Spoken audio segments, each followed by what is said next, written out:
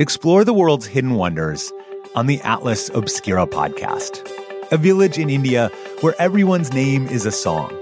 A boiling river in the Amazon. A spacecraft cemetery in the middle of the ocean. Every day, the Atlas Obscura podcast will blow your mind in 15 minutes.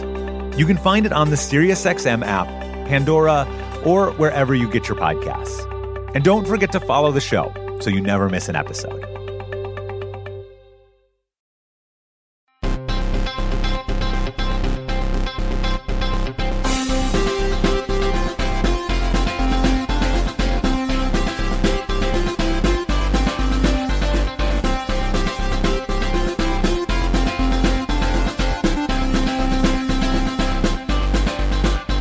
Welcome to Pod Save America. I'm John Favreau. I'm Dan Pfeiffer. In studio. What a special day. Big day, people. Big day. Today on the pod, we have Dan's interview with Run for Something's Amanda Litman about all the winning candidates they helped support on Tuesday. Before that, we'll dig into the results of this week's big elections. We'll announce the results of our latest 2020 Polar Coaster survey on impeachment. And we'll talk about the latest Democratic primary skirmish between Joe Biden and Elizabeth Warren over Medicare for All. I'm calling them skirmishes. Skirmishes? Yeah, I don't What want is to that? Like what? I don't want to get into too much What words? destroying each other. What? Yeah. What levels of fighting fall on either side of skirmish? Yeah, I don't know. It's getting a little hotter than skirmish. But a few other Crooked Pods to check out this week. On Pod Save the World, Tommy and Ben talk about what the death of al-Baghdadi means for ISIS, the future of climate activism after the Paris Climate Agreement, Iran's increased nuclear activity, protests in Chile and Iraq, and the privatization of spying. Lots going on. I love the Pod Save the World promos. They are so thorough. So thorough. Then, something for everyone. That wasn't even the end. Then America Dissected host Abdul El Sayed joins to talk about Ebola, superbugs, and global public health. If you're not listening to America Dissected, check it out. It is extremely well done, informative, and entertaining. Terrorism, climate change, superbugs. It sounds like an Obama foreign policy speech. It sounds like the title should be 3 Ways You Could Die. Finally, you've heard us talk about Organizing Core 2020 before. This is a new organization of former Obama people that's training a smart, diverse group of young people to become field organizers for 2020 in Pennsylvania, Michigan, Wisconsin, Minnesota, Florida, North Carolina, Georgia, and Arizona. If you are from one of these states and interested in joining the general election as a field organizer, go to organizingcore2020.com. If you can't work in the general election, you still can help sponsor the training for someone who can. It costs $5,000 to recruit, train, and pay an organizer. An early investment now has a huge payoff come June of 2020, when the Democratic nominee will have only 5 months to wage a general election campaign against Donald Trump. This is a great program. It's training organizers in the communities where they come from, where they're going to be working. It's training young people who are in college, just out of college. So check out organizingcore2020.com if you want to participate and you're a young person, or if you just want to sponsor someone. It's great. And before we get to the news, I believe you have some news. I do have some news. It is time to answer that periodic question, what do I do with my time? While the rest of you are running a company, you have your own podcasts, you've turned your dogs into Instagram influencers, all of those things. I feel like you are quite busy doing all of the podcast stuff and raising a child. Well, is raising a child not as hard as I think it is? It is quite hard, and has turned me into a firm opponent of daylight savings time. Oh yeah, okay. A lesson you will. Having a child has taken me to the point where I actually agree with Lovett on one of his rants. So yikes. But my actual news is, in addition to raising a child, I wrote another book. Wow. I know. You do a lot of work. Well, when you get up at the crack ass of dawn, you can do some writing. And this book, which will be released on February 18th, 2020, is called Untrumping America, A Plan to Make America a Democracy Again. It is born of the idea that there is nothing more important than beating Trump in 2020, but that is not enough to fix our democracy. Because you have to beat him like a drum? The first chapter is a series of drum emojis. So, please continue. Yes. The book is about what we can do to win in 2020 and how Democrats have to make themselves the party of democracy. We have to put fixing our democracy at the top of the agenda, because if we do not do those things, none of the progressive issues that we care so much about will happen, because America will continue on a path where we are a country of a progressive, diverse, growing majority governed by a conservative mostly white, shrinking minority. And if we want to make sure the Trump never happens again, we have to fix our democracy. So this book is my playbook for how we win in 2020 and what Democrats do with the power after that, how we fix our democracy, how we put that at the top of the agenda. And I wrote it in the hopes that it would provide guidance to Democratic leaders, our activists, and voters out there about what we have to do to make sure that we never go through what we're going through right now again. This is going to be such a good book. It comes, that's the fucking hope, but it comes out on February 18th. I am donating a portion of the proceeds of every book sold in the pre-sale period to our friends at Fair Fight, Stacey Abrams' group that is helping protect voting rights and doing as much as anyone out there to ensure that America is a democracy. And the last thing I will say is my publisher has told me almost every day since I started this book that selling a second book is much harder than a first book. The wisdom of saying that to someone staring at a blank page, I leave that to others. But because he's done it, I feel as motivated as I possibly can to encourage people to buy the book in the hopes that I would love you to read it. That'd mean a lot to me, but also in the hopes that at the end of this, we can deliver a nice contribution to Fair Fight and help their efforts. If you can buy the book by going to untrumpingamerica.com. That gives you access to Amazon, Barnes & Noble, IndieBound, where you can get it from a local independent bookstore. And if you do buy it and you want to make it so that I can sleep better at night, tweet out or share on social media a copy of your proof of purchase in the hopes that we can encourage other people to do it and contribute to Fair Fight. Fantastic. That's what we call, when we do the Cash App ads, a win-win. Right? It is a win-win, yes. You buy the book, you learn how to save democracy, and then by buying the book, you're also helping save democracy by helping Stacey Abrams' Fair Fight. It's a virtuous cycle. A lot of democracy. I will say that, after reading your first book, which was fantastic, I was very hopeful and excited that you would write a second. So it's good for America that you did. Against perhaps my own best interests, I did. Okay, let's get to the news, which for once is actually quite good. We're going to start with some good news.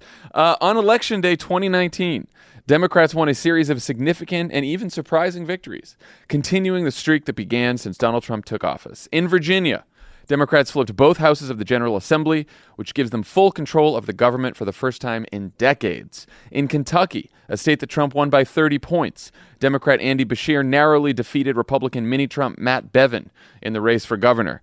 Democrats also elected more progressive prosecutors and gained control of city councils everywhere from Trump counties in Pennsylvania to Mike Pence's hometown in Indiana. Dan, first reactions to the night overall, were you surprised? I am generally surprised by good news because I always prepare. I live by the credo, prepare for the worst, hope for the best, and then don't really hope that much. That's right. But yeah, I was surprised, and my takeaway is I love winning, and I love winning even more when it makes Donald Trump sad. Yeah, I mean, we'll talk about each of the individual races in a second, but I'd sort of expected a good result in Virginia because being entrenched in wilderness production right now, the demographics in Virginia are quite favorable to us, and they're getting more favorable. The demographics in Kentucky are not, and so I was a little surprised that Andy Beshear pulled it out, pleasantly so.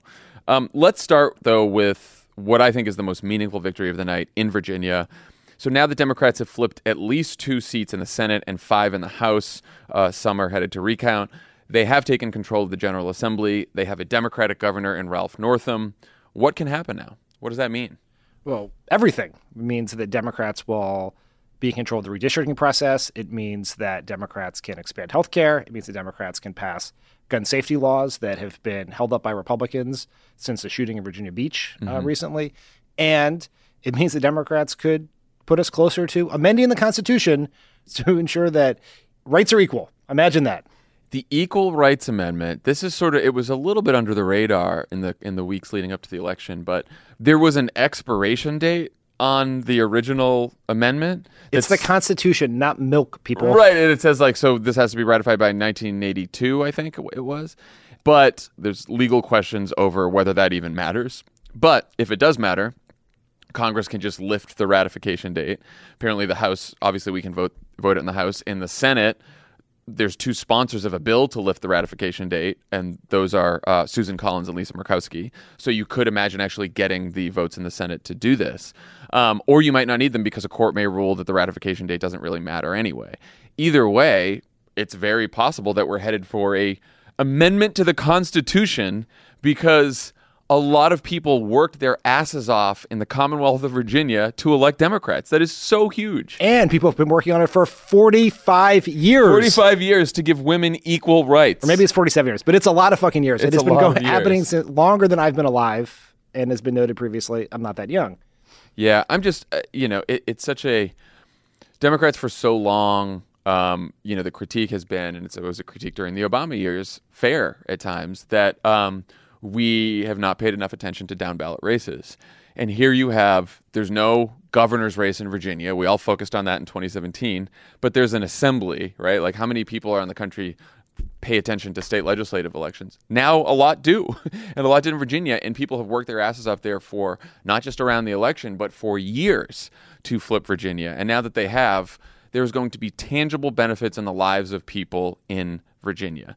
Minimum wage, gun safety, and they can now draw the congressional districts when that redistricting happens in 2021, which will at least give Democrats in the House in Virginia the seats that they have, and possibly make another seat competitive for Democrats, which is huge. So it's really great. It's really great. And I will say, in May, we launched our Fuck Gerrymandering Fund with Data for Progress to identify and support winnable races in Virginia in 2019. And we identified the races where your contributions would go the furthest. So they were the toughest races in media markets where your money could go really far.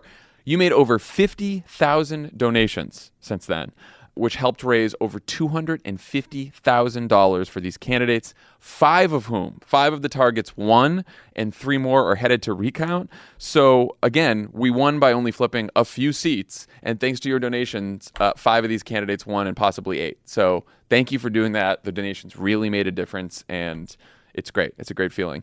Dan, is Virginia a blue state now? Yes. It is. I mean, it's pretty blue. It is. I mean, I feel like I have to knock on wood 1,000 times just for declaring anything as a blue state after having once declared that Pennsylvania was a blue state. But it is clear that it has been moving in one direction for 10 years, right? Going back to Obama's quite surprising at the time win in 2008, and it has continued. And I think the results in Virginia, even the results across the country, but particularly in Virginia, show that what is happening in the suburbs since 2016 has gone from being simply a reaction to Trump's win to an actual realignment of the electorate. And it is blue. It is a state that is unlikely to be contested in any way by the Republicans in 2020, and that's notable. And the reasons that the suburbs are moving so quickly towards the Democrats, there's 2 main reasons there. One, as cities become even more crowded, a lot of working class folks in the cities, particularly people of color, are moving into a lot of the inner suburbs of big cities. So that's and they tend to vote Democrat. So that's one thing that's happening. The other thing that's happening is college-educated white people in some of these suburbs who are a little wealthier, who have traditionally voted Republican, are being turned off by Donald Trump's presidency and the extremism of the Republican Party. And so they are switching their votes. So the composition of the suburbs are changing to be more favorable to Democrats demographically, and you're getting a bunch of college-educated former Republicans who are switching parties. And that combination is making suburbs not only in the traditionally big blue liberal cities and liberal states more Democratic, but places like Phoenix and places like, and we're going to talk about like the area around Louisville in Kentucky, right? And so this is happening all over the country. Now, the flip side of that is in rural areas and the exurbs, the far-flung suburbs, those are becoming more Republican. So, that's why it's still close. Let's talk about Kentucky, where Donald Trump suffered, in his words, the greatest defeat in the history of the world. Those were his words spoken the night before the election at a rally for Matt Bevin. Democrat Andy Beshear has declared victory over Governor Matt Bevin with a lead of about 5,000 votes. Because Bevin's war on teachers and people with health care made him one of the most unpopular governors in the country, he tried to nationalize the race by tying himself to Trump and railing against impeachment. It didn't work, though Bevin has refused to concede because he says there were voting irregularities. he's apparently keeping to himself what those irregularities were. Well, I mean, to be fair, Republicans all up and down the ballot lost due to, all the other Republicans won. It was a very specific set of irregularities that only affected the Beshear-Bevin race. Honestly, that's the argument I saw him use at one point, that the other Republicans won and he didn't, so there must be irregularities. Yeah, you're the fucking irregularity, dude.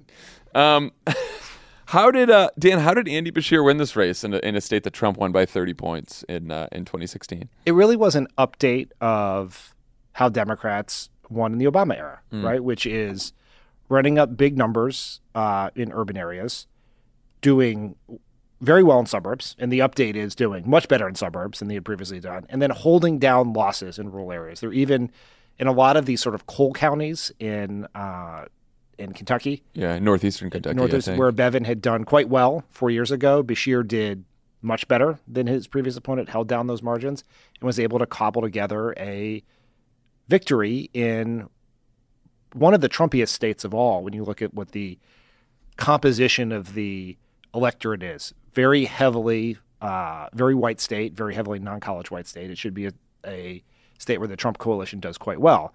Did not do here. The other element that was very important to Beshear's win was he ran on healthcare and education, particularly healthcare, where Kentucky under his father, who had been governor until 2015, had expanded Medicaid, called it Kentucky Connect. It had been very, very popular.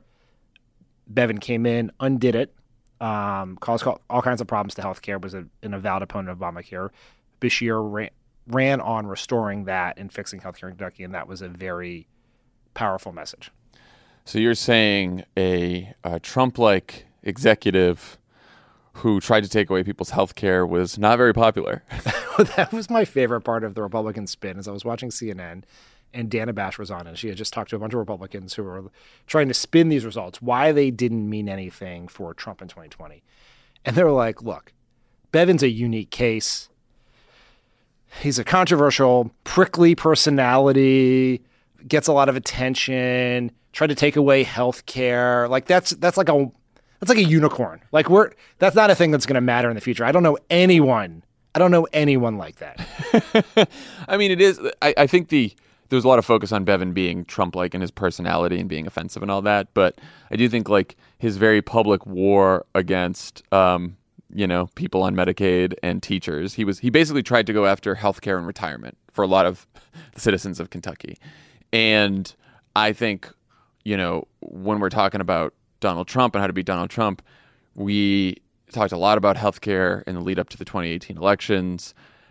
We haven't really talked, and we've talked about this in the pod before, we haven't really talked as much about Trump's budget and the Republican budget, and if Republicans win in 2020, what that will mean for the healthcare and retirement of many people in this country. And I think this election should teach us that is very fruitful territory for Democrats to go after. I do think, back to how Beshear won it, again, it says something about sort of the silliness of this sort of turnout versus persuasion debate. Turnout was off the charts. Bevin got more votes in 2019 by a lot than in 2015. Yeah, a lot more votes. So Republican turnout was way up. Democratic turnout was way up. Andy Beshear, I saw in some of the urban counties around Louisville and Lexington, had the same number of votes as Hillary Clinton in a non-presidential year. That is crazy. But if that was all that happened, Republican turnout up, Democrat turnout up, Beshear doesn't win. He only won by also, like you said, keeping those rural margins down in coal country and some of the places in Kentucky where, Bevin tried to take away people's health care. And I think that's a big deal. A large number of people who voted for Trump in 2016 voted for Andy Beshear in 2019. Just happened. That's notable. Persuasion is a real thing. People really do switch their votes, and it matters a lot. So just to talk about what this means now that Andy Beshear is governor, he will end the Medicaid work requirements that were kicking tens of thousands of people off their health care. And he's also pledged to restore voting rights for a lot of people in Kentucky, which is a huge deal. And he's pledged to try to fix the absurdity that they close the polls at 6 p.m. Yeah. And then they make Kentucky the first results we get on election night, and it always makes you nervous. I was more focused on the working folks who were disenfranchised by. Oh, right, that too. But yes, it's going to make you feel better. Thinking on about the needle. Thinking about the needle. It's always Kentucky and Indiana first. Never good news. We're going to call it the Nate Cohn bill. So, how much does this tell us, if anything, about what might happen in Kentucky in 2020, or then what might happen overall in 2020? Let's start with Kentucky. Like, is Mitch McConnell in danger here? I think Bevin and McConnell are very different cases, and we should just be very clear about that. Andy Beshear is perhaps the perfect candidate to take on Matt Bevin. His father was an incredibly popular governor. He had name recognition. He had the right profile, ran a phenomenal campaign by all accounts. But if Beshear had lost and Kentucky had reverted back to a 2016 style politics, that would be a sign that McConnell was certain to win. Mm-hmm. This at least shows that Democrats are in the game and that you can put together a coalition to get to a plurality in Kentucky, because there was a third-party candidate got 2% of the vote. And McConnell is vulnerable. We should be crystal clear about how hard it is to win Kentucky in a presidential election year, but this should at least make people in the McConnell campaign more nervous than they would have been with a different result. Yeah, I mean, McConnell has a 24% approval rating in Kentucky. He's one of the most unpopular senators in the whole country. So it is literally one of the few things Americans can agree on, is that Mitch McConnell is terrible. Yeah. But Democrats should be clear-eyed about Andy Beshear and what kind of campaign he ran. He's a moderate, right? And Andy Beshear would not last a couple seconds in the Democratic primary for president, right? He was asked, what do you think about Donald Trump? And do you think he's a good person? And he said, "Oh, I don't know, but I'll work with anyone to help Kentucky," which is the right answer for Kentucky. But you could imagine giving some Democrats some heartburn, So I think it does. He would be immediately canceled. Yeah, right. I think it does show us that in some of these redder states, there is a path that Democrats will win, but it is a moderate path. I mean, he talked about shoring up the Affordable Care Act, and he was against the Medicare work requirements, right? So he had some good progressive positions, but he ran as a moderate, He did, but I will say that he is going to, by executive order, restore voting rights to, I think it's 130,000 formerly convicted individuals, and that is not moderate by any definition. Well, that's sort of my point, because you could say why is this guy not attacking Trump more? But it's all right, well, would you rather have Andy Beshear gone out there and said bad things about Trump, or now 140,000 people have their voting rights and a bunch of people aren't going to get kicked off Medicaid? It's a pretty good outcome. It's a pretty progressive outcome. I do think we sometimes confuse moderate and centrist. That's true. That moderate can be a person who has a more moderate approach, and then a mix of quote unquote centrist and progressive positions, right? Yeah. Ralph Northam would be an excellent example of that. Doug Jones would be another one. And centrist is a different thing. Centrist is not an ideology, it's an identity. It is a decision that you're going to put yourself immediately equidistant between the two poles as a way to try to win a majority of voters. How would you, if you were running a campaign against Mitch McConnell in Kentucky, what would that campaign look like? It would be a labor of love. I would say that. I think that the way to run against McConnell is to run a campaign about him being not only a product, but the actual creator of our broken political system. And that he may have gone to Washington as a Kentuckian, but he became a creature of the swamp. And he has gotten quite wealthy since he went to Washington. There are very sketchy details about how his office and former lobbyists have worked with his wife's department. And it would just be I worked in a campaign for Tom Daschle, who was the Senate minority leader at the time. He had been in Washington for a very long time. The Republicans ran a very, very good campaign that beat us by a couple points in the year Bush won by showing people that he had lost touch with South Dakota. I don't think that was an accurate assessment of my friend Tom Daschle, but it was an effective one. In this case, it would be both effective and accurate, and you should hammer him 24/7 for him losing touch with Kentucky and doing things to help the National Republican Party and not the people of Kentucky. And I think healthcare is at the center of that. I was just going to say, I think proof point number one is if you thought it was bad that Matt Bevin wanted to institute work requirements for Medicaid, Mitch McConnell and his Washington Republican friends want to eliminate any Medicaid expansion at all in Kentucky and the entire Affordable Care Act, and will if they are returned to Washington. And very importantly, Mitch McConnell is the largest proponent in Washington of cutting Social Security. Yes. Yeah. So you didn't like Bevin go after retirement benefits and healthcare benefits? That's what Mitch McConnell wants to do. So what lessons, if any, do you think Democrats should take from this race? Well, I think there's a comfort we should take from it. I would say this about Kentucky and Virginia and everything else, which is like there was some fear heading into Tuesday night that, look, in 2017, people turned out in an off-year gubernatorial and all these special elections because there was nowhere else to channel our anger about what happened in 2016. And then 2018 comes, and it's obviously one of the most important elections in history because we need a check on Trump's corruption and criminality, something that's borne out every day in this impeachment inquiry. But there was this fear that now, once we had the House, that and the 2020 election looming, that we would succumb to a combination of complacency and distraction, right? That we would not, both in the states in which the elections were taking place and nationally in terms of volunteers and donations, be as engaged. We are looking potentially at the grand irony that America's worst citizen becoming president has sparked a avalanche of citizenship in America. Yeah. And you're seeing people engage in these races. And that is I think that is the most important thing. So the lesson is, I think for Democrats, is activism works, organizing works. And that if you run everywhere, compete everywhere, you can win. And not just around an election either. I mean, when you listen to some of the stories about folks in Virginia, they have been organizing on the ground in Virginia around fights that don't have to necessarily do with an election.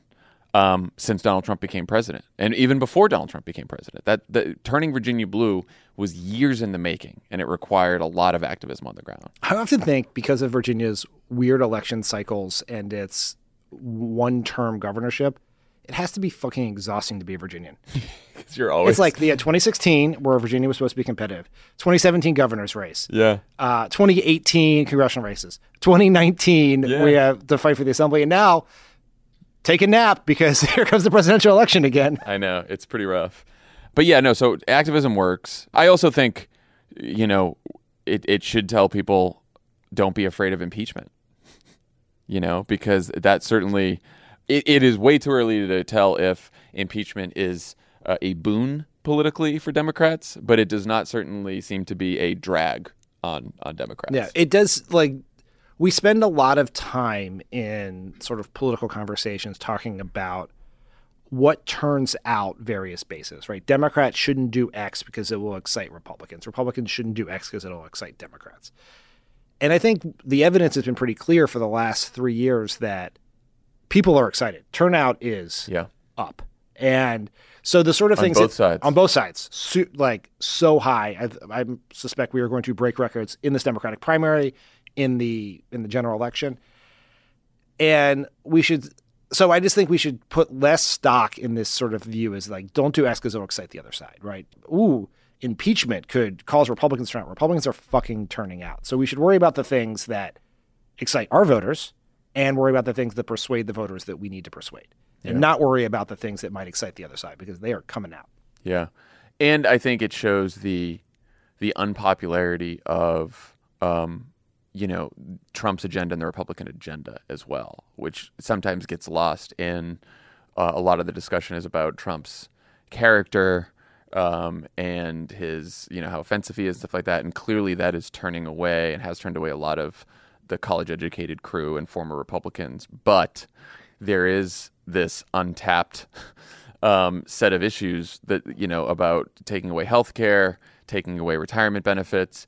And look, I noticed this from the focus groups I did too. Even when you talk about things that Trump has already done on the policy front, it is not necessarily as powerful as talking about what he is going to do in a second term.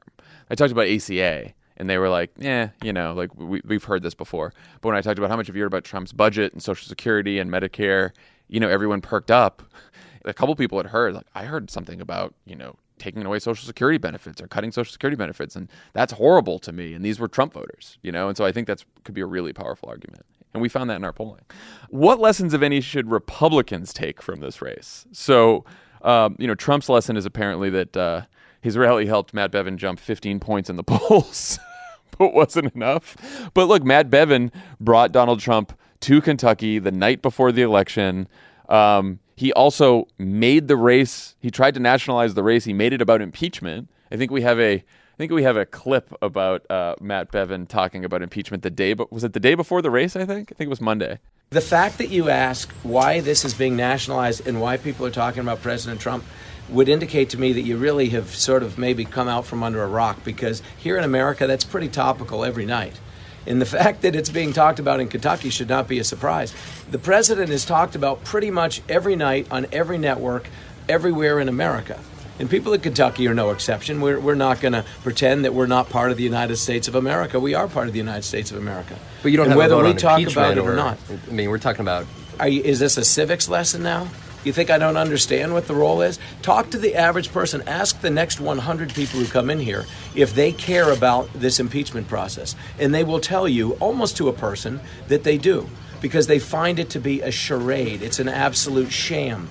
And we care about this because we're part of the United States of America. And we don't appreciate when a handful of knuckleheads in Washington abdicate their responsibility as elected officials and try to gin up things that are not true because they can't handle the fact that Hillary Clinton didn't win. That's why this is talked about here and everywhere else in America. You're going to find the same thing today in Mississippi, the same thing in Louisiana, and you'll find the same thing in 45 other states next fall. And you're going to not stop hearing about it until the people in Washington can handle the fact that Donald Trump got elected once and he's pretty certainly going to get reelected based on the cast of characters running against him. I mean, I don't know how you can make it more about impeachment than Matt Bevin just did. He made the beginning half of that. I found myself agreeing very much that people all over the country are watching the same national news about Donald Trump and impeachment, only it didn't really work out for him in Kentucky.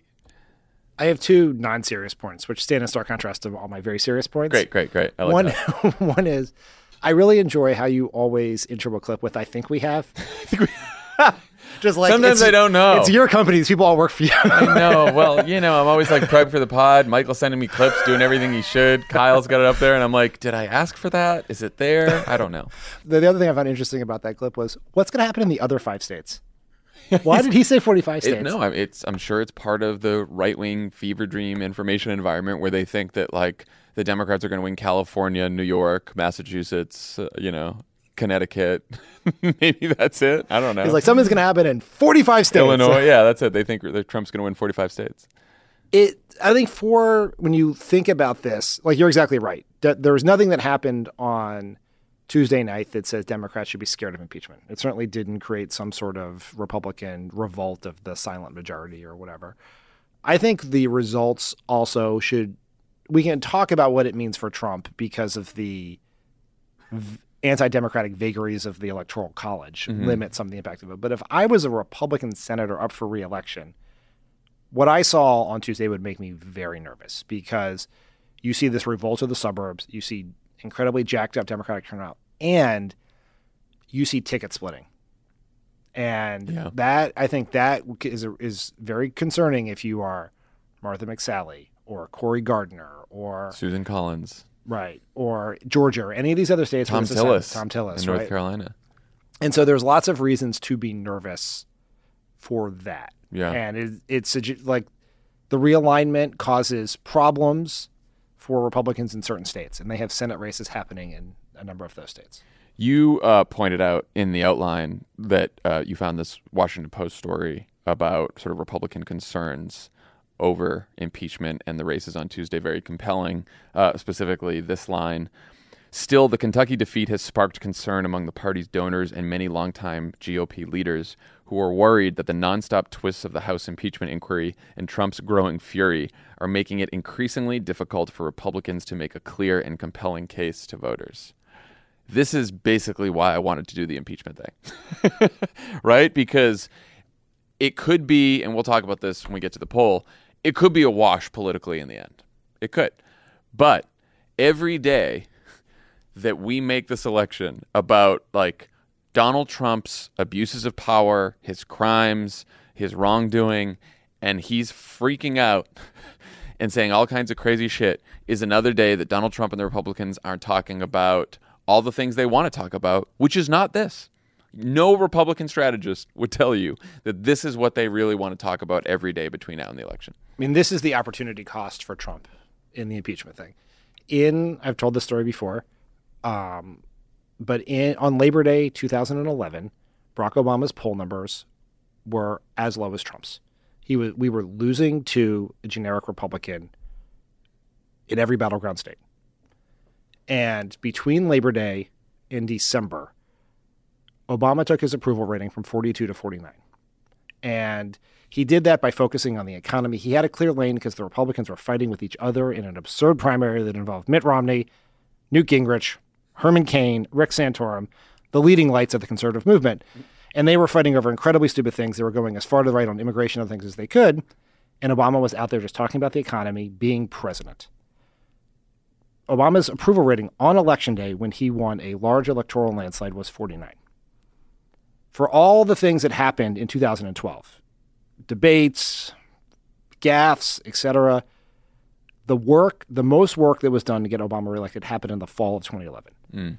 Trump and the Republicans are now spending that time having an absurd discussion around impeachment. Not that impeachment's absurd.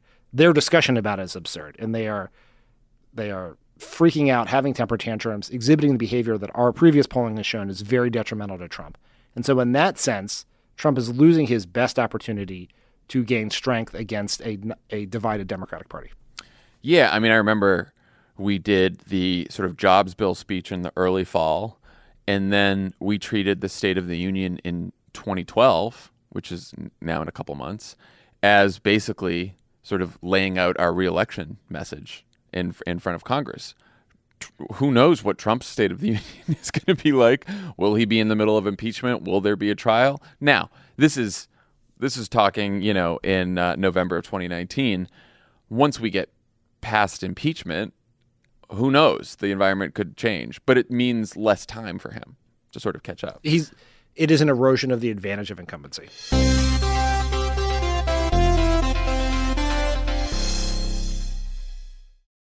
This show is sponsored by BetterHelp. How do you cope when there's something weighing on you or something you need to get off your chest? You know the best way to do it? Best way to cope is to talk about it.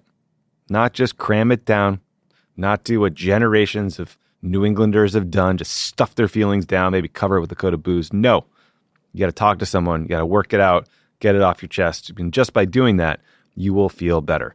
We all carry around different stressors, big and small. When we keep them bottled up, it can start to affect us negatively. Therapy is a safe space to get things off your chest and to figure out how to work through whatever's weighing you down. If you're thinking of starting therapy, give BetterHelp a try. It's entirely online, designed to be convenient, flexible, and suited to your schedule. Just fill out a brief questionnaire to get matched with a licensed therapist and switch therapists anytime for no additional charge. Get it off your chest with BetterHelp. Visit betterhelp.com/PSA. Go today to get 10% off your first month. That's BetterHelp, HELP.com/PSA. Explore the world's hidden wonders on the Atlas Obscura podcast. A village in India where everyone's name is a song. A boiling river in the Amazon.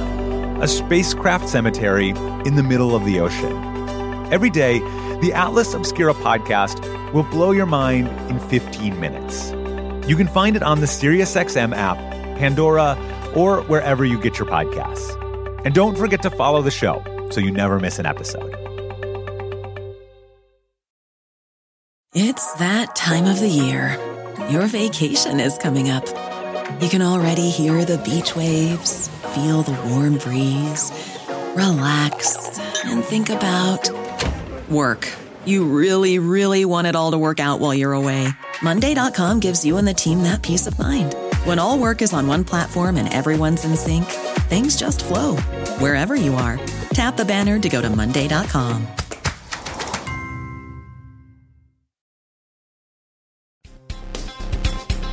All right, speaking of impeachment, We have the results of our latest poll with Change Research. We polled 971 voters across the country from October 31st to November 3rd about their views on the impeachment inquiry. We also tested to find out which are the most persuasive evidence and arguments to voters. You can find the full results on Crooked.com, along with a great piece by Brian Beutler about this, but we will go through some highlights right now. Is he still pro-impeachment? He's still Just checking. Yeah, no, it's tough to tell. It's weird. His new column is called Confirmation Bias. First, we found that 53% of respondents support the impeachment inquiry while 45% are opposed, and that 51% of those polled support impeaching Trump and removing him from office, while 46% are opposed. The partisan breakdown is extreme. 94% of Democratic-leaning voters support the inquiry, while 94% of Republican-leaning voters oppose it, but 51% of independents and 60% of swing voters favor the impeachment inquiry. Dan, what were your main takeaways from the poll? America seems quite polarized. My goodness. But you can look at that two ways. One could be, well, this doesn't matter. Everyone's minds are made. And that is true for the overwhelming majority of Americans, but that is true about everything in politics these days for the overwhelming majority of Americans. But the difference in getting that number among independents from 51 to 60 has dramatic electoral consequences. Right. Dramatic. Right. Upping that swing vote number from 60 to 70. Yeah. Dramatic electoral consequences in the key battleground states. And so it is an argument that Democrats have the wind at their back. There is room for growth, and there is huge imperative to continue to tell the story in a very compelling visual way. The thing we should caution ourselves with is there's nothing in this poll that suggests we are in this world where we are 1, 2, 3, 17 revelations away from a collapse of the Republican support for Trump. Yeah. They like that. Trump's base is locked in. That virtually guarantees that how the Senate will react no matter what the rest of the House finds, because they are I don't know who the tail on the dog is and who's wagging who, but as long as Trump's base sticks with Trump, there is no political incentive for Republicans to do the right thing. Yeah. I mean, look, there are an extremely small percentage of voters in this poll whose minds are not made up already on impeachment, whether you're Democrat, Republican, Independent. I think it was like 2% or something like that. We'll have to look in the poll. So there's not a lot of persuasion to do here. And by the way, we go through this whole battery of evidence, messaging, because, I should say one thing we did learn is a very high percentage of people in this poll had heard about the impeachment inquiry in general, the whistleblower, and the call with Zelensky. 55% have heard a lot about the Trump administration officials testifying, which is not a lot. And so there's a lot of people in this poll who have made up their minds about impeachment without even knowing about all the stuff that's going to come out, that has already come out about the witnesses, and that we're going to see on television. So the ability to persuade, I think, is fairly limited. And like you said, I think that should both give the Democrats hope that there's not going to be some backlash, but it should also temper our hopes that there's going to be some huge swing towards us because of impeachment. This very well could be a wash at the end. Is the poll, do you think, an argument for a longer and broader inquiry or a shorter and narrower inquiry? I should start by saying voters want Democrats to expand the investigation beyond Ukraine if evidence points to additional abuses of power. 51% hold this view, while only 17% believe that the inquiry should focus exclusively on Ukraine. Another 32% are unsure. So, this is sort of a pundit-esque cop-out answer that I think it is an argument for Democrats to follow the evidence where it goes. Yeah. And not allow a arbitrary deadline to cause them to short-circuit the investigation. Because I think that would have blowback on our own side, right? If, like, there is definitely a concerted effort to slow this down, to try to force the Democrats to, in order to abide by their deadline, to vote before you get all the best witnesses, right, in front of a television camera. And I think that's going to be where they're going to have to make a decision. I think obviously a fishing expedition, going into a million things, getting back into all the Mueller report, that probably is, I don't know how much it hurts, but I don't think it's helpful, right? But I think if all of a sudden it's like we get to Thanksgiving, it's like we haven't heard from some of the key witnesses yet because of court battles, whatever else. And we're just like, well, we're going to vote and call that a day. I think that would be problematic. Yeah, I do too. I'm sort of in the, this is also sound pundit-like, but I'm sort of in the medium camp. Here's our message to you, Nancy Pelosi. Goldilocks strategy. No, because realizing that we pay incredibly close attention to all this, probably most of our listeners do as well. But in this poll, there's a lot of people who still don't have basic information about this. I think the public testimony in the coming weeks will be incredibly important. It made me think, that today there was news that John Bolton said that if he is cleared by the court, which of course opening arguments aren't until December on the case that would let him testify, he would testify, and he would even testify about private conversations he had with the president. So it could be incredibly damning for the president's own former national security advisor to testify against him. And I think it takes time for people in the country who have busy lives and are not paying attention to the news to really understand everything that's happening. And that takes repetition, and that takes a little time. And so I think Democrats should take that time to make sure that everyone knows. But I also could see a situation where if we're still sitting here in March or April doing this, that people could tire of this and have sort of fatigue over this, especially because so many minds are already made up. So I do worry about that. We also tested the most effective evidence and messaging around impeachment and found that the most persuasive pieces of evidence are the damning testimony from Trump officials. Mick Mulvaney's admission of a quid pro quo at the press conference was up there. The White House hiding the call transcripts, not only of Zelensky, but with leaders in Saudi Arabia and Russia on a secret server, was very persuasive. And the White House blocking officials from testifying. So I should say that the margins for all of the arguments were very slim. So these are like small differences, but those four were the most popular arguments. When we tested different arguments for impeachment, messaging arguments, the clear winner there was about Colonel Vindman. And the message we tested was the top Ukraine expert on President Trump's National Security Council, a decorated war hero who was on the July call between President Trump and Ukraine's president, testified that the White House erased the most politically damaging parts of the call from the transcript they released to the public. So that led in the messaging. Dan, what did you think of all the evidence and message testing? Anything stand out to you?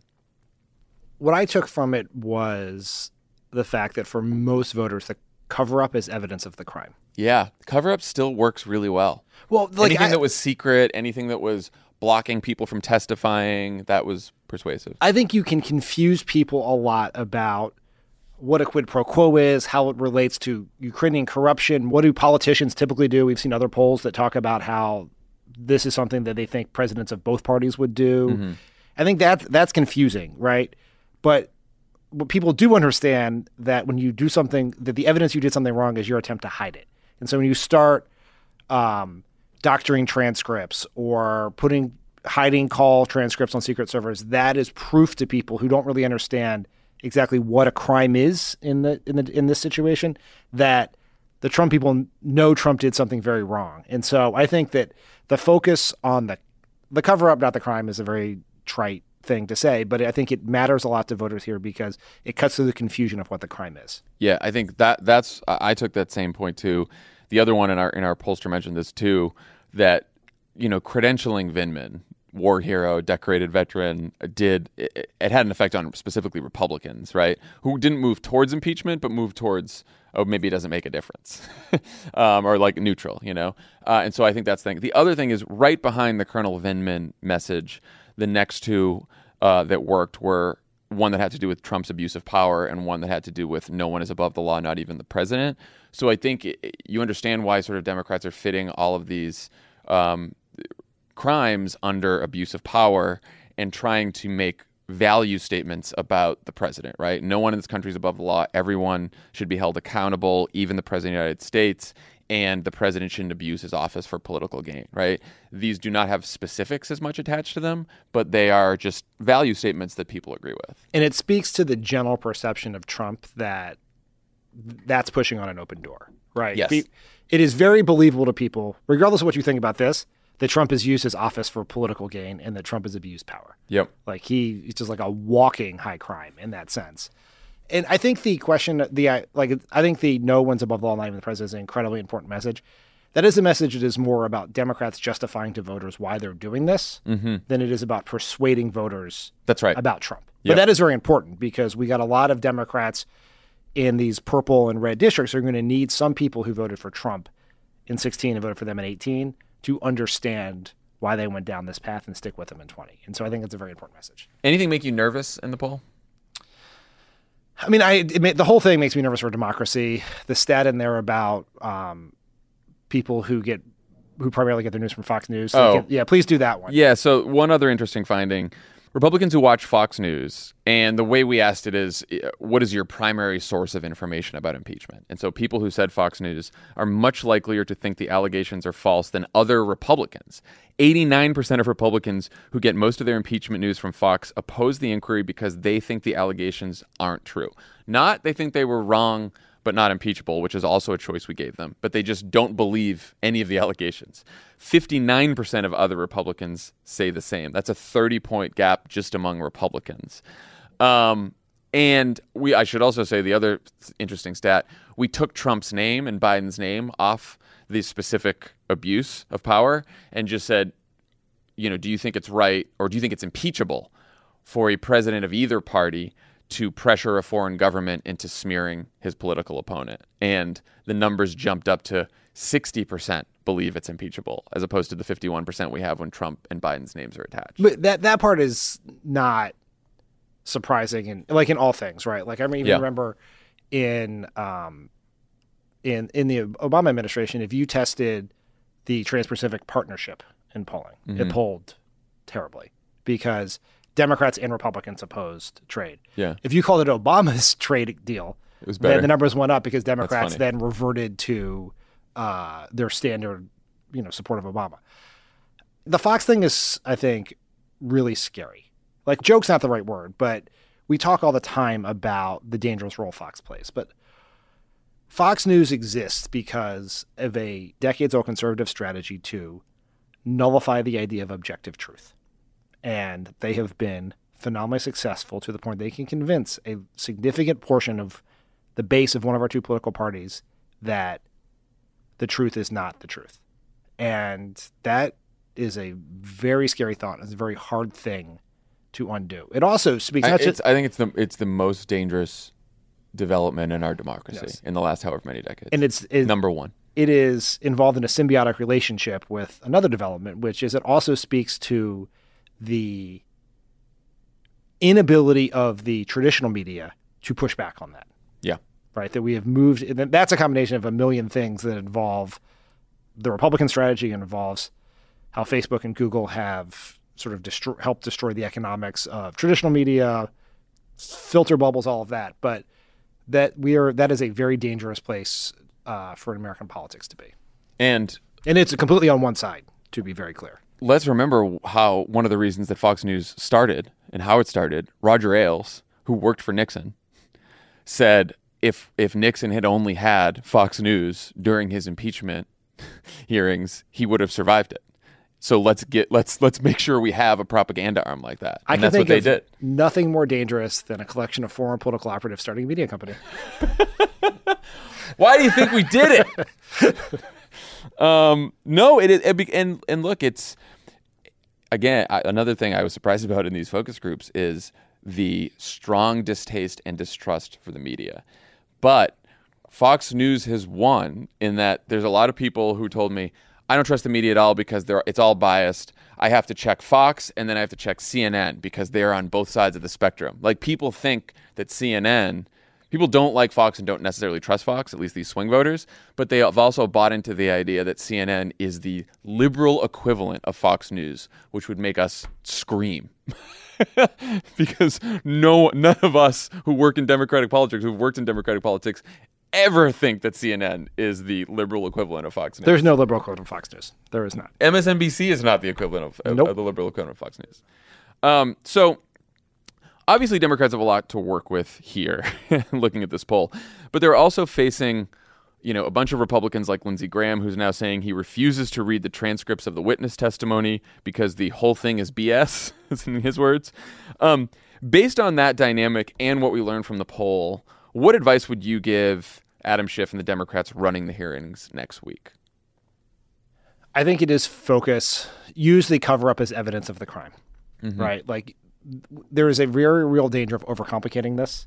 Republicans are going to try to gum up the works. And so it has to be tremendous repetition of the very simple principle that Trump abused his power to interfere in an American election and then try to cover it up.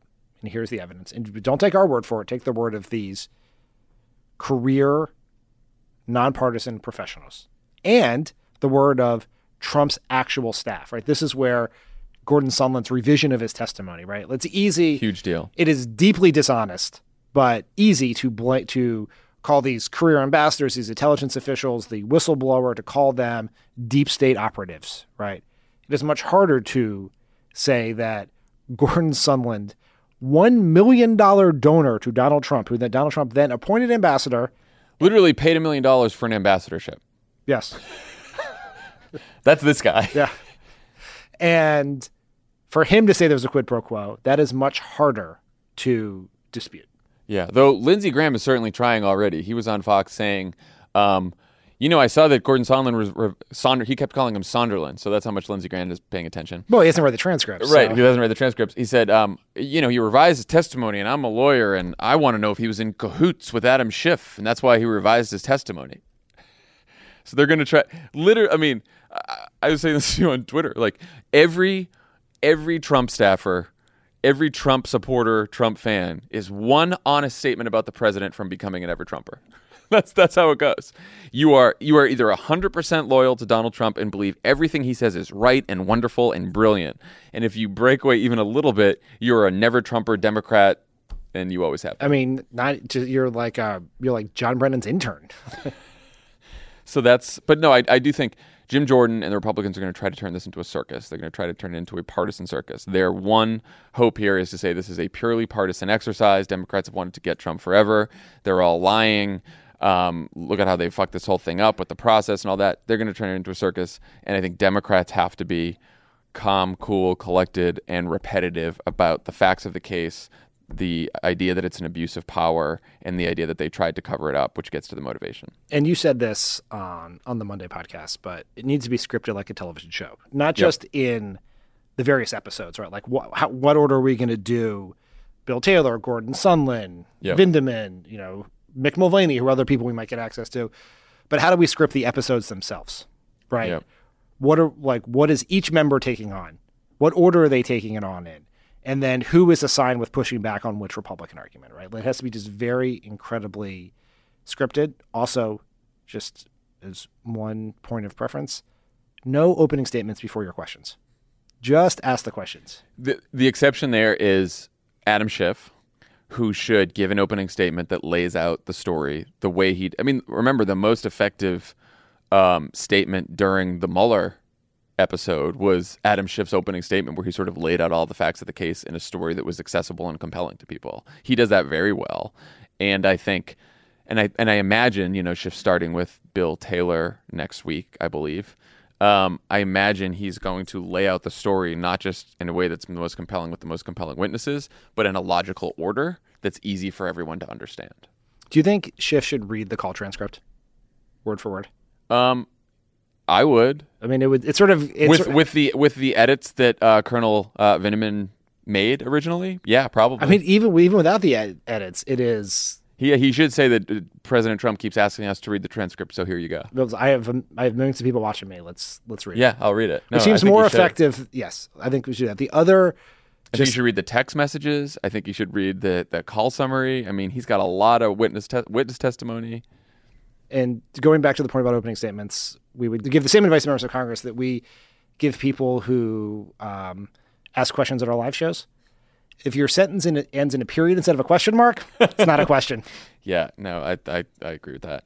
All right, let's talk about 2020. Here's what's going on in the Democratic primary right now. Last week, Elizabeth Warren released her plan to finance Medicare for all without raising middle-class taxes. In response, Joe Biden called her plan, quote, mathematical gymnastics. In response to that, Elizabeth Warren noted that it was former Obama economists and healthcare experts who did the math. And then she said, quote, Democrats are not going to win by repeating Republican talking points. If anyone wants to defend keeping those high profits for insurance companies, then I think they're running in the wrong presidential primary. In response to that, Joe Biden said, I have fought for the Democratic Party my whole career. That's not something everyone in this primary can say. These kinds of attacks reflect an angry, unyielding viewpoint that has crept into our politics. If someone doesn't agree with you, it's not just that you disagree. That person must be a coward or corrupt or a small thinker. It's condescending to the millions of Democrats who have a different view. It's representative of an elitism that working and middle-class people do not share. We know best. You know nothing. Woof. I found that exhausting. Exhausting. So let's actually start with the substance of Warren's plan before we move on to the politics of the back and forth. She says her plan will cost... Which is important because we are both trained health economists. Yes, we're big, and we love substance here. She says her plan costs $20 trillion, which is less than Bernie's $30 trillion plan, and that she'll cover the cost by increasing her wealth tax on billionaires from 3% to 6%, taxing capital gains for the top 1%, the same as income, taxing financial transactions like stock trades, and taking the money that employers currently spend on healthcare and shifting 98% of it towards the new Medicare program. And then she gets the rest of the money by going after waste and fraud Medicare and healthcare, passing immigration reform, and a few other things. Does this work in terms of math, and does this work in terms of a politically acceptable answer for Warren? What do you think? I have no idea if it works in terms of math. You've not whipped out your calculator and double check and my check TI-81 Don Berwick's calculations here? I'm glad you brought up Don Berwick. A series of very credible people looked at this. All the financing of all campaign plans, all legislation in its draft form is kind of bullshit, right? Like not necessarily bullshit, but it's a little hocus pocus involved. Yes, exactly. There's smoke and mirrors there, right? Yeah. It's like half of the bills in Congress are funded by improving tax collection and getting rid of waste and fraud. Like that, you're just trying to cobble together a set of pay-fors that reach whatever the cost of your bill is. And look, and part of this is politics, but part of this is not knowing what will happen in the future after certain policies are passed, right? So it's all theoretical. There is an argument about how much healthcare spending there would be under Medicare for All. We don't know yet because we don't know how many people would use how much healthcare under a new system. We just don't know, so you have to project. And it's based on population growth, economic growth, all these things. It's impossible to figure out. Yeah. So I don't know about the math. Smart people much smarter than I, say the math works. I'll take their word for it. I do think it answers the mail politically in the sense that we have a debate coming up in a couple weeks, which also seems exhausting. And this has been really the only weak spot in any of Elizabeth Warren's debate performance. This has been about getting wrapped around the axle about this question of raising taxes. This now allows her to say, I have a plan. I will not raise taxes on the middle class. Done. Yeah. No, I think that's right. She also said that she would be saying more about the transition from the private health insurance system to a Medicare-like single-payer system in the coming weeks. Do you think that's smart? Or in the coming months, maybe? Well, we'll have to see what she says and whether it's smart. I think the elimination of private insurance causes concern for lots of people because it's just healthcare politics is always a battle between your dissatisfaction with the known and your fear of the unknown, right? And so lots of people have lots of, like, we pretend like people love their private insurance. And I'm sure some people do. Some people must love all kinds of things. But it's more that they're okay with it and they are nervous about something different. I also think a lot of people confuse their healthcare plan, keeping their healthcare plan, with keeping their doctor. And I noticed that one thing that she did in this plan, which I think she should have done and Bernie should have done much earlier, or maybe they have, but it hasn't really broken through, is, and we said this before, in a single-payer system, you absolutely can keep your doctor because there's only one network in the country and all doctors are in that network. So I think an argument that's fair for Medicare for All proponents to make is, under the current system, you may not be able to keep your doctor because there's different networks of doctor, and depending on the different insurance plan you're on, the doctor might be signed up to that insurance plan. And so would you rather keep your private insurance plan or would you rather keep your doctor? And under Medicare for All, you can keep your doctor. I think it's a powerful argument that they have not made enough yet, and it was good to see that she started making that here. But yeah, like I don't know if it works either. I think it is I wonder how many people are going to say, okay, you really can propose this program and put all these taxes on all these wealthy people and corporations, and it's not going to hit me at all. Maybe they'll believe that. I mean, the Affordable Care Act was paid for. Yeah. Did not add to the deficit. There was literally nothing that we could conceive of doing that could convince people that didn't add to the deficit. That's true. People's natural view is, there's a natural cynicism that large government programs add to the deficit and we will eventually pay for them in some way, shape, or form, right? An immediate tax, a later tax, a cut in services that I get provided. And so that's sort of what you're pushing up against. Yeah. So obviously the math did not work for Joe Biden, who called it mathematical gymnastics. What did you think of Warren's? What does that mean, do you think? I don't know. It's again, like most things that come out of that campaign, it sounds like a mid-90s, 2000s response. I just don't like trying to envision, like, are the numbers doing somersaults? I don't. Yeah, he's trying to say it's a lot of smoke. I mean, I get the gist. So in that sense, I guess it works. What did you think of Warren's response that he's using Republican talking points and might be running in the wrong primary? I have made the point myself that some of the critiques of Medicare for All from some of the more centrist candidates like John Delaney were using Republican talking points. And so I can't now attack Warren for saying the same thing about Biden. I do think it is unfair to say that Biden is running in the wrong primary. I do too. I thought it was unfair. If Biden was advocating for eliminating the ACA, you could say that. Biden is running on a position more progressive than Hillary Clinton's healthcare position in 2016. Yep. Like, you cannot say that person's running in the wrong primary. And just politically, I think Medicare for All proponents, of which I am one, get into dangerous territory when you start saying that plans that fall just short are somehow, designed by insurance companies, Republican, and all that kind of stuff. Like, I don't think it's fair. I don't think it's correct. I just think it's not the best argument, right? Like, I'm a proponent of Medicare for All. I'm still stuck between whether the best way to do it is, a public option that eventually gets you there, like Pete has proposed and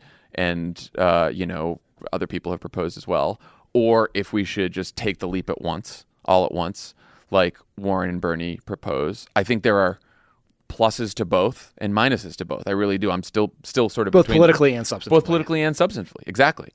And by the way, like President Obama said many times, if we were starting from scratch, I would absolutely be in favor, no questions asked, about a single-payer Medicare-like Medicare for All program, for sure. But the difficulty is in the transition, not just politically, but substantively. What are you going to do with all the people who work for the insurance industry? What's going to happen with hospitals? How are you going to make sure that people are okay with moving from their private plan to a public plan? Like, how are you going to finance it? I think these are difficult questions substantively, not just politically. And when we say politically, we do not mean getting Republicans on board. Right. Or we don't mean we are speaking to some theoretical group of white working class voters in Wisconsin. We are talking about the election. Every American. Well, we're also talking about the feasibility of getting it done. Yeah, that's true. Right. Too. Like, how are you, like, there's one thing is how are you going to sell an election. The other one is how are you going to get it done? And all of those questions matter for the ability to get it done. Yeah. And so I think there is a legitimate debate. And I think that the Warren-Biden debate on this was completely fair and substantive and above board when she puts out the plan. He says mathematical gymnastics. She says, what are you talking about? The Obama economists and healthcare people helped me calculate it. All that is fair. Good talk. She gets into then, you're running in the wrong primary. And then he gets into, by the way, you're elitist because people don't agree with your plans, which I also found incredibly unfair. Like, now they have both gone into territory that I think is unproductive for the primary. Yeah. I mean, we should put this in some perspective that these are, we think, unfair attacks. I think we're still in the skirmish phase. We haven't figured out what the words around it is. I don't think it's anything like. But all of this, the math of Medicare for All, whether Biden's running in the right or wrong primary, Biden calling Elizabeth Warren an elitist, is like almost everything else in this election. It is a proxy conversation about electability. Yeah. That is what we are doing. No one really knows what electability is. They know it as a third rail to be talking about it because it is so steeped in racial and gender tropes. But they also know that who beats Trump is the number one issue for voters. So when Pete talks about Medicare for all, when Biden talks about Medicare for all, they are not talking about the policy impact of it. They are talking about the political viability of it. They are trying to say that a candidate who supports Medicare for all cannot win Wisconsin, Michigan, Pennsylvania. Therefore, they cannot be president. So it would be a mistake to nominate them. When Biden calls Warren an elitist, he is saying she cannot appeal to those voters. It is both, like that is a conversation. I think it is a dangerously narrow view of how you win an election because we are doing the thing that we hate, which is we are allowing this group of theoretical white working class voters in some small set of Midwestern states to decide the Democratic nominee when there are multiple paths to getting there. Yeah.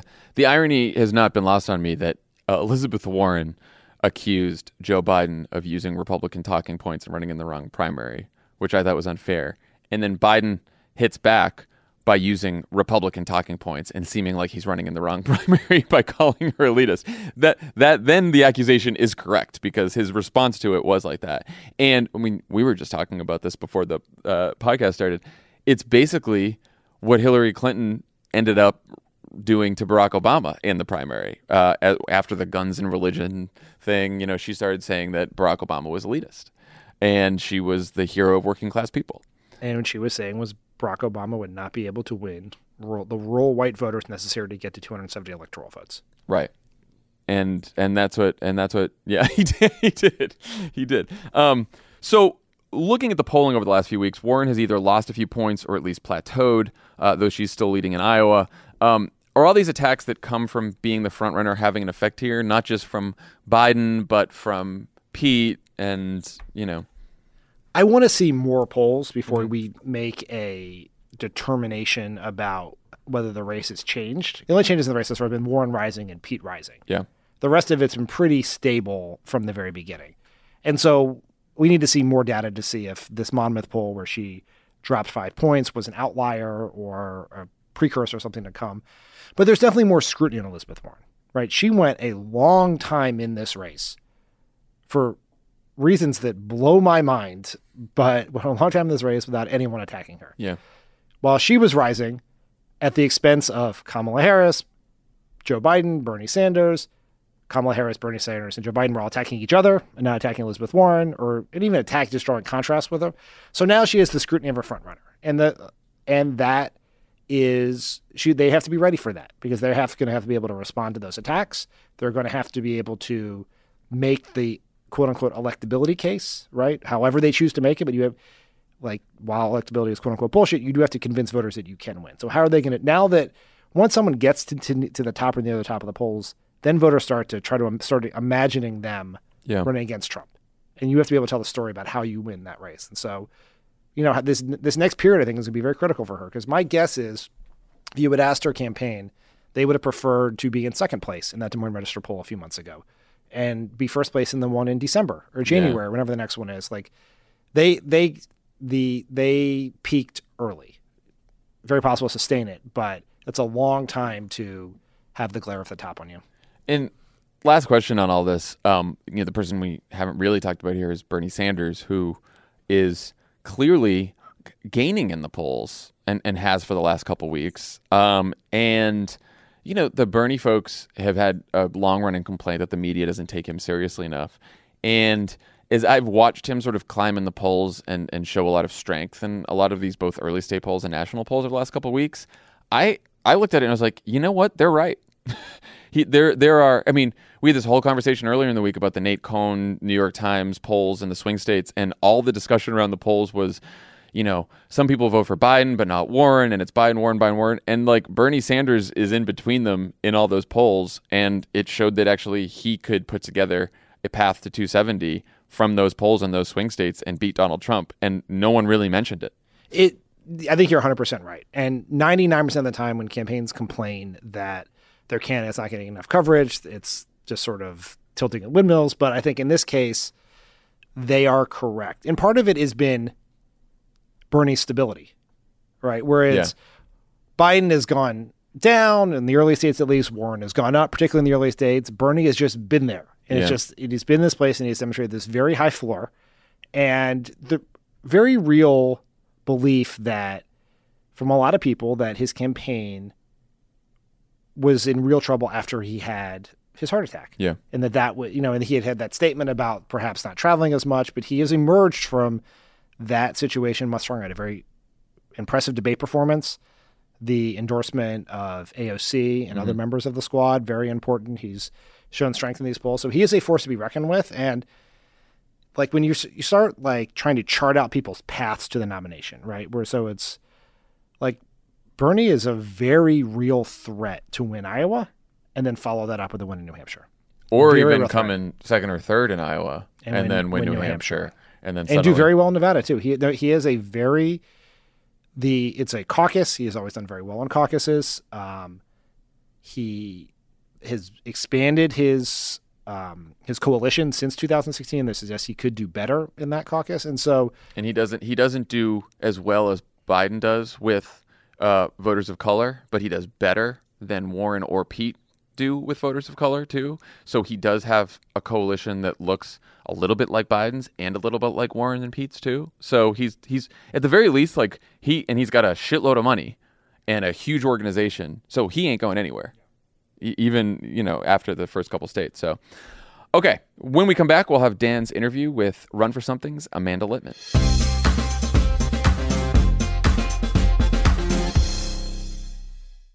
I'm Roman Mars, host of 99% Invisible. I love the book, The Power Broker, the epic biography of former New York City planner Robert Moses. So I'm breaking it down 100 pages at a time and talking to special guests about why this book matters, like Representative Alexandria Ocasio-Cortez. I actually think if it wasn't for Robert Moses, I probably wouldn't have run for Congress. Listen to 99% Invisible's breakdown of The Power Broker every month on the 99% Invisible podcast feed. It's that time of the year.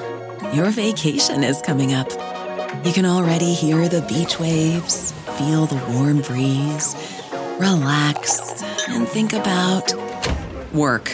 You really, really want it all to work out while you're away. Monday.com gives you and the team that peace of mind. When all work is on one platform and everyone's in sync, things just flow. Wherever you are, tap the banner to go to Monday.com. You can host the best backyard barbecue when you find a professional on Angie to make your backyard the best around. Connect with skilled professionals to get all your home projects done well. Inside to outside, repairs to renovations. Get started on the Angie app or visit Angie.com today. You can do this when you Angie that. I'm now joined by Amanda Littman, the co-founder and executive director of Run for Something, which helps recruit and support young, diverse progressives running for down-ballot office. Amanda, welcome back to Pod Save America. I am so glad to be here. How you feeling this week? It's a pretty good week to be a Democrat, huh? Winning is so great. I cannot recommend it highly enough. I feel like I'm standing taller. My skin is clearer. This is just such a good week to be a Democrat. Talk to me a little bit about the work that Run for Something did to help prepare for what was a great election night on Tuesday. So Run for Something had 155 endorsed candidates on the ballot across the country. We had been working with these folks in some cases since their races in 2017. These are a couple folks who had ran and lost and were considering running again. Others we started working with last year. We've been helping them with everything from campaign support, making sure they knew how to get on the ballot, actually filing, getting the voter file, communications, press, amplification, voter contact, everything you can imagine. And Tuesday was amazing. We had 50% of our candidates win. 60% of those winners are women. They are incredible. They're across basically every state that had an election earlier this week. And I am so excited because they're the future of the Democratic Party. So we're in good hands. Are there any particular, I know I would never ask you to pick among your many candidates, but are there any particular ones that you would like to highlight for our listeners? Well, there's an amazing candidate in Virginia who flipped seats, Joshua Cole, we've been working with since 2017. But my personal favorite is a young woman in Maine. Her name is Sophia Khalid. She's 23 years old. We've been working with her for a better part of the last year. In the final weeks before her election to Lewiston City Council, she got tens of thousands of racist trolls harassing her on the social media. She's a Somali refugee. Her community is predominantly white, but there's been a large influx of refugees to Maine and to her city over the last couple of years.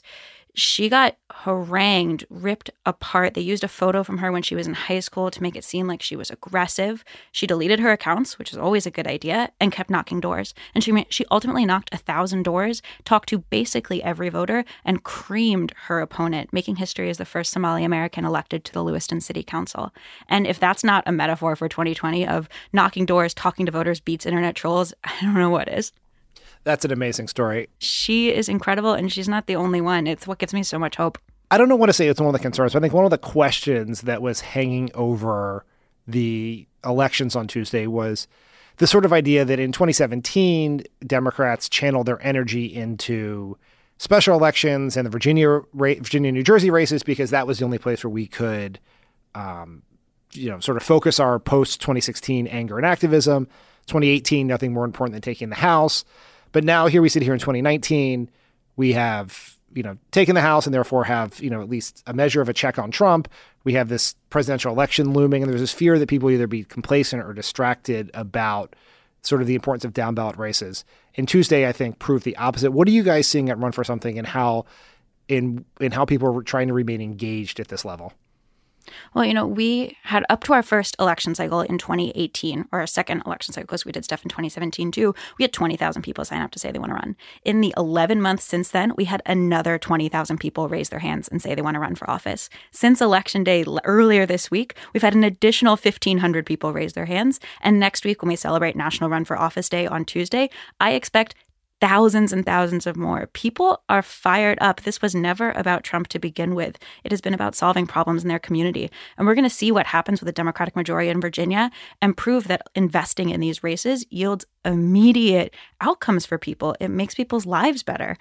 So I am really optimistic because the flood of people who want to get involved in these local races just keeps coming. Now the question is, will we have the money and the infrastructure to support them? I hope so. But it's easy to get distracted. So as long as we keep an eye on the ball and think big picture, I'm still really optimistic. Have you seen any difference in sort of the grassroots and financial support for your organization since the 2018 election? Is it remaining strong? It is as strong as ever. We're up to more than 20,000 donors, which is amazing for an organization of our size. We've only spent about $10,000 or $11,000 per candidate. So every dollar that goes to us goes a long way. These races, they feel small. Like, what does it matter if there's a Democratic city council in Indiana or the first Black mayor in a town in North Carolina?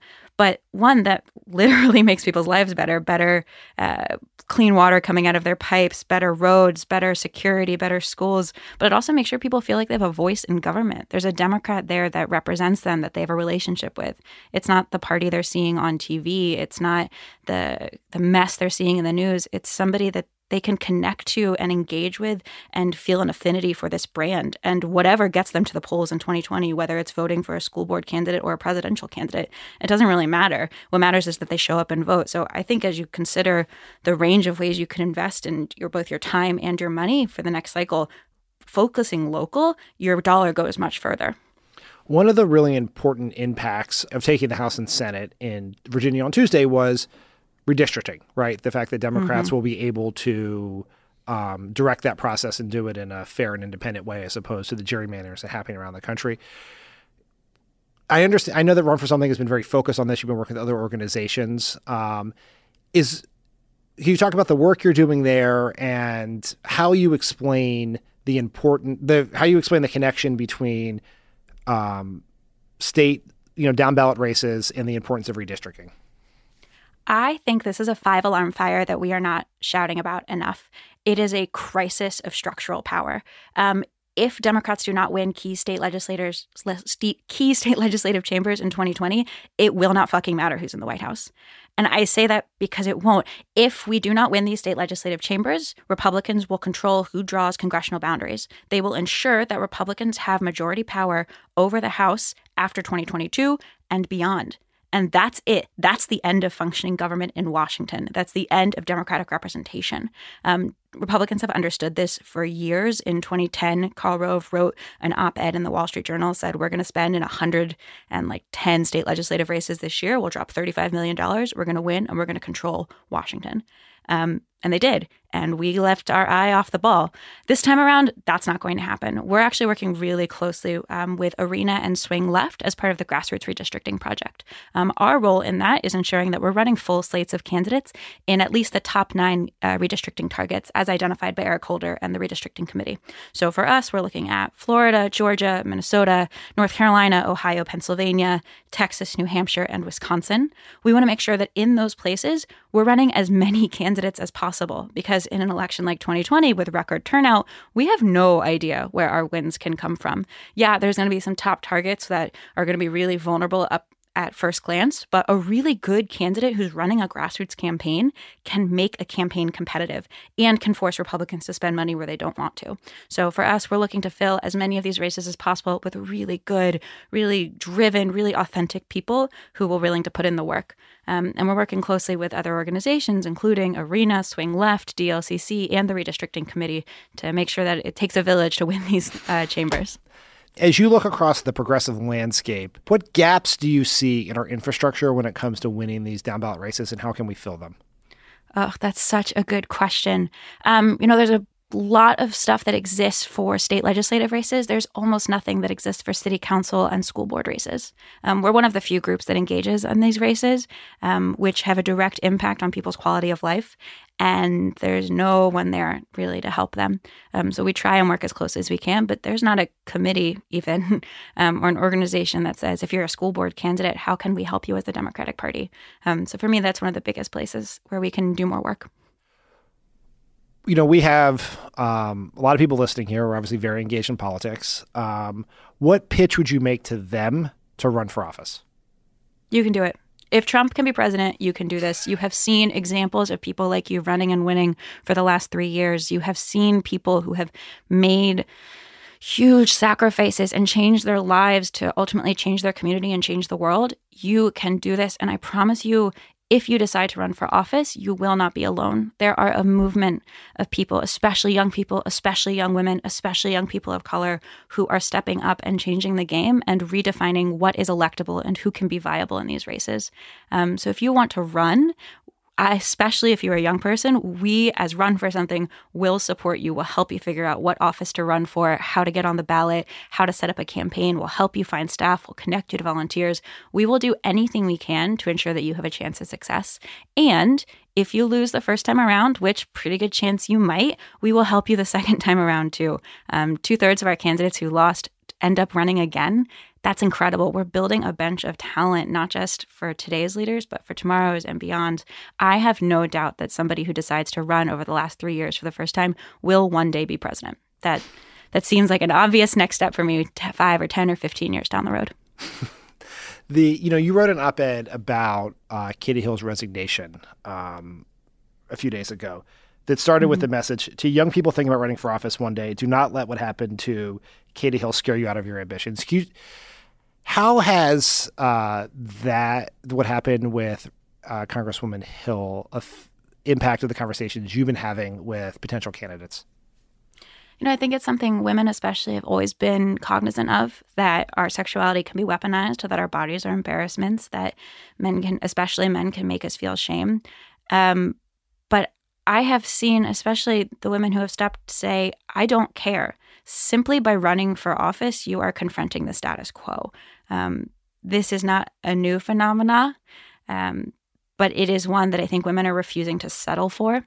I really, really, really hope that the act of cyber exploitation, or whatever you want to call it, revenge porn, gets criminalized and stigmatized and is punished at the fullest extent that we can possibly find a way, because the people who should be afraid after what happened to Katie Hill should be the ones who are perpetuating the crime. Women should not let this scare us. That fear, I think I said this in the op-ed, that fear is what gives the patriarchy oxygen to breathe. Do not let it take over. It's very powerful.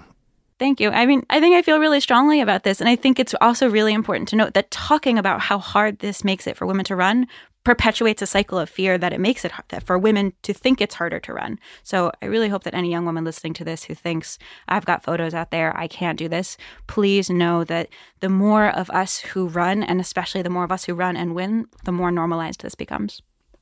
I would encourage everyone listening to read Amanda's op-ed on this. It's a very powerful and persuasive message. Thanks. You have a big day coming up on Tuesday, National Run for Office Day. What's going into it, and what do you hope to accomplish with it? National Run for Office Day is everybody's favorite kickoff to the holiday season. It is the week after Election Day. This is the third year we're doing this. We're working with more than 70 partners across the progressive movement. The idea here is that the best way to get more people to run for office is to ask them. So if you are thinking about it, go to runforofficeday.com. We'll also be tweeting and posting and sharing as much as we can. Last year, we had about 10,000 people sign up in 24 hours to say they want to run for office. All of that information gets shared with the relevant groups where it can help these candidates. It is just a first step. It is raising your hand and saying, I'm thinking about it. So we're really excited about it. We're hopefully going to have some really fun people supporting it. I am so pumped that this year, instead of a holiday card, Run for Something sent National Run for Office Day cards to all of our supporters. That's one of my favorite things. So I think it'll be really fun. Well, Amanda, thank you for joining us, and just want to encourage all of our listeners to support Run for Something. Either run for office if you can. If you can't run for office or you're not ready to run for office yet, contribute to Run for Something. It is one of the absolute most important organizations in the Democratic Party, and we are so thankful for everything that you have been doing over the last few years to get us out of the mess we're in. Well, I am so grateful to you all. I should say that after I came on the pod a couple of years ago, Crooked Media was the number one recommender of potential candidates, which makes me really happy. So anyone who's listening to this, people like you, literally like you listening to these podcasts, are the people running for office. So don't be afraid to step up, give. Runforsomething.net is where to go. Amanda, thank you so much. And we will talk to you again as the election heats up. Thanks. Thanks to Amanda Litman for joining us today, and we will see you next week. Bye, everyone.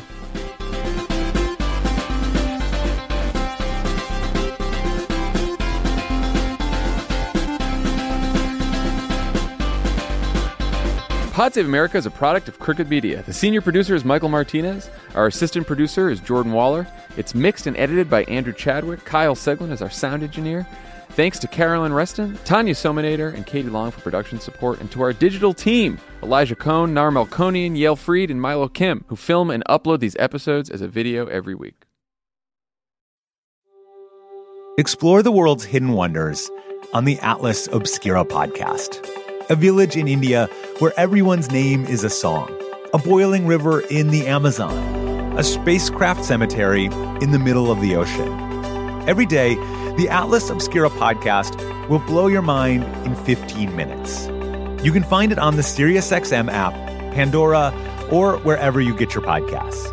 And don't forget to follow the show so you never miss an episode. It's that time of the year. Your vacation is coming up. You can already hear the beach waves, feel the warm breeze, relax, and think about work. You really, really want it all to work out while you're away. Monday.com gives you and the team that peace of mind. When all work is on one platform and everyone's in sync, things just flow. Wherever you are, tap the banner to go to Monday.com.